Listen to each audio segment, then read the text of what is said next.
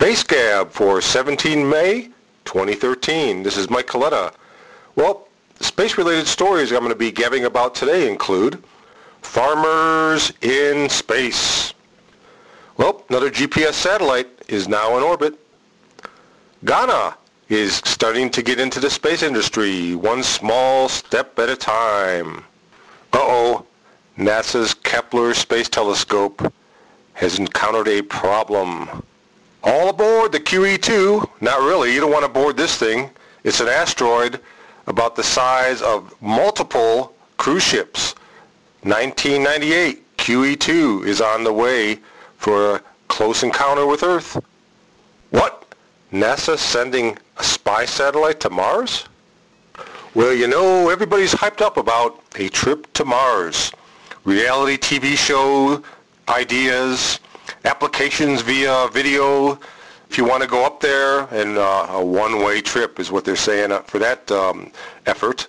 But I think eventually they want to get to be where you can go up there and come back. But that's not going to be until the far future. But right now, they're going back to square one thinking, okay, once we get up there, how are we going to survive? Well, now they're looking at ways to grow food on Mars. So they're looking for Martian farmers. Not really, not looking for Martian farmers up there, but for farm techniques to take up to Mars with us from down here. So I'm sure it's going to be a little bit more difficult farming up there than it would be farming down here. Although farming down here on Earth is getting kind of difficult too. If you've been following the weather patterns and things like that. So some of the states are getting very little rain and some are getting a lot of rain. So some in manageable quantities is the best, but up there on Mars, you know, it's going to be a whole new thing. You know, what's the soil going to be like? Is the water we get, are we going to be able to get it from the planet eventually, way underground? Maybe sometime maybe they'll find it. I don't know. A comet tail provides some water as it flies by. Who knows? I mean, but they're looking into it. They're doing studies on farming on Mars. So that's a big thing, growing food up there, because you could only bring so much, and you could only eat so many tubes of steak or whatever else they're going to bring up there with them. But yep, so farming on Mars is going to be a big thing. So it's been in the news lately, and as they go along and get more information on that, I'll keep my eye out and see what's going on with farming on Mars. So astronaut farmers might be the first types that are really valuable to go up there. Well, it looks like that they launched another GPS satellite from Cape Canaveral. GPS 2F-4 joins the constellation. And already the talk on some of the space-related forums are, hey, here's the number you'll be able to see on your GPS receiver once this baby gets turned on. So another satellite joins the constellation up there, GPS. I know there's been talk, previous podcasts I actually talked about the Army. Remember that? The Army was looking at a replacement for GPS, not a portion of a system that would assist GPS. They were looking for a complete system that would take the place of GPS. I haven't seen that in the news anymore. That was only in there like maybe for a day, so I'll have to look for that completely to see if they've actually published some more information on that. But for the time being, GPS is up there, and don't know if the Army is still pursuing that or if that was a study that was done or what. But right now the GPS constellation is growing, and they just launched a new one. Well, it looks like Ghana is starting to get into the space race, opening their eyes to the space race. They launched a miniature satellite on a balloon. They called it the Deployable CanSat. It was about the size of a can of soda, and they wanted to demonstrate if they could be done. And it had different things like a little camera on there, and I think it didn't go very high, but they did produce it, they did put it together, they did design it, and they launched it. So Ghana is taking its first steps to get into the space race. They said they hope that this practical demonstration of what can be done by students will generate more enthusiasm and fire up their imagination. to get more creative things going. So good for them. Someday they would say they would like to launch a real satellite into orbit, and I have no doubt that they'll be able to do that sometime because, as you know, many countries, as I've been reporting and gabbing about on Space Gab, talking about them putting satellites up for the first time. Estonia, just a little over a week ago, put its first satellite up, and that was a complete success, and I talked about that. If you want to listen to one of the previous podcasts, I think it was 2 podcasts ago, where I talked about that satellite. And so Ghana, they took their first step, a CanSat, and what's next? They'll be up there no time. Good for them. Well, apparently, NASA's Kepler telescope has run into a problem. It's been in the news a lot lately, all good news. Remember it discovered some possible Earth-like planets? 3 of them just not too long ago. And it was really doing a good job. And everybody's excited. Actually, has been up there pretty much as long as they expected it to be up there, so all this is a bonus for them. But they were hoping that it would last a little bit longer, but apparently something has happened with the Kepler telescope, space telescope. They held a news conference a couple days ago and discussed kind of like what they knew. It was very, very early in their process as far as discovering what had happened and trying to figure out why this had happened. It put itself in the safe mode. They found the satellite in the safe mode, but they weren't sure yet why it had gone into the safe mode. So they said they're going to do more study and figure out why exactly it did that, and they'll update when they do find out more. Another question that was asked was, well, what if it is done with its planet searching tasks? Is there something else it can be used for? Can it look for asteroids, near-Earth objects, things like that? Short answer, they don't know yet. Kepler was really designed for the mission it's doing right now.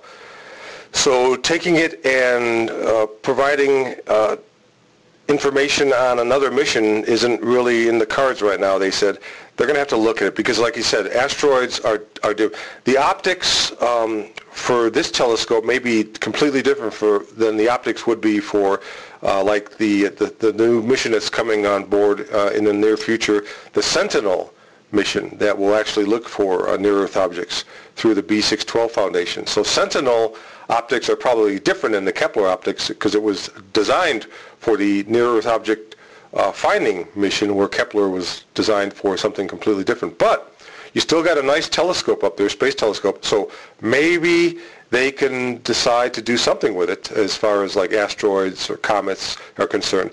We'll keep our eye on that one and discuss that one when we learn more. Well, it looks like asteroid 1998 QE2 is going to make a near-Earth pass. Well, near-Earth meaning it'll be no closer, that they say, than 3.6 million miles, which is about 15 times the distance between the Earth and the Moon. But still, as far as a big asteroid is concerned, that's pretty close. They say it's the size of about 9 different cruise ships. Hence, they did not name it the QE2 based on the cruise ship size. They're just making some comparisons there. But yeah, it's pretty good size asteroid. But they say it's not going to hit us, which is good. But what they're going to do is use the closeness of this pass to use their big old radars and grab some good old radar images of the asteroid as it passes by, 1998 QE2. So they'll be able to use some of their big dishes and get some nice high-resolution images, they hope, which will help them learn even more about asteroids. Anytime you got a big one that passes like this, it's best to try to grab as much as you can from it. While it does not grab you, of course. But, you know, I have to think, okay, remember DA-14? That thing was coming a lot closer than this.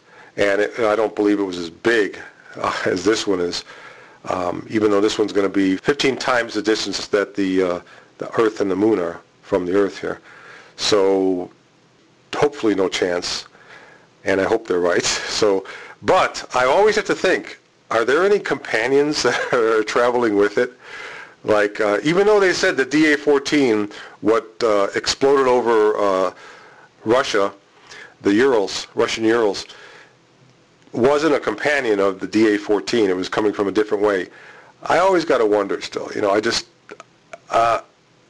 since they don't know what's up there, all what's up there, I don't feel good when they tell me, well, this didn't come from this, it came from this. Well, they don't know. They didn't know. They don't know.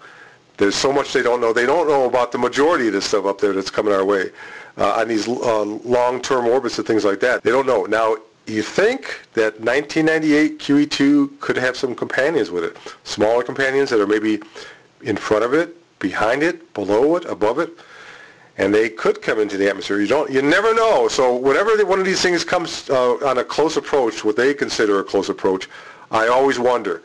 I wonder, and then you listen. You go, is something going to be? Did the meteor trails pick up anymore? Were there any more big booms up there?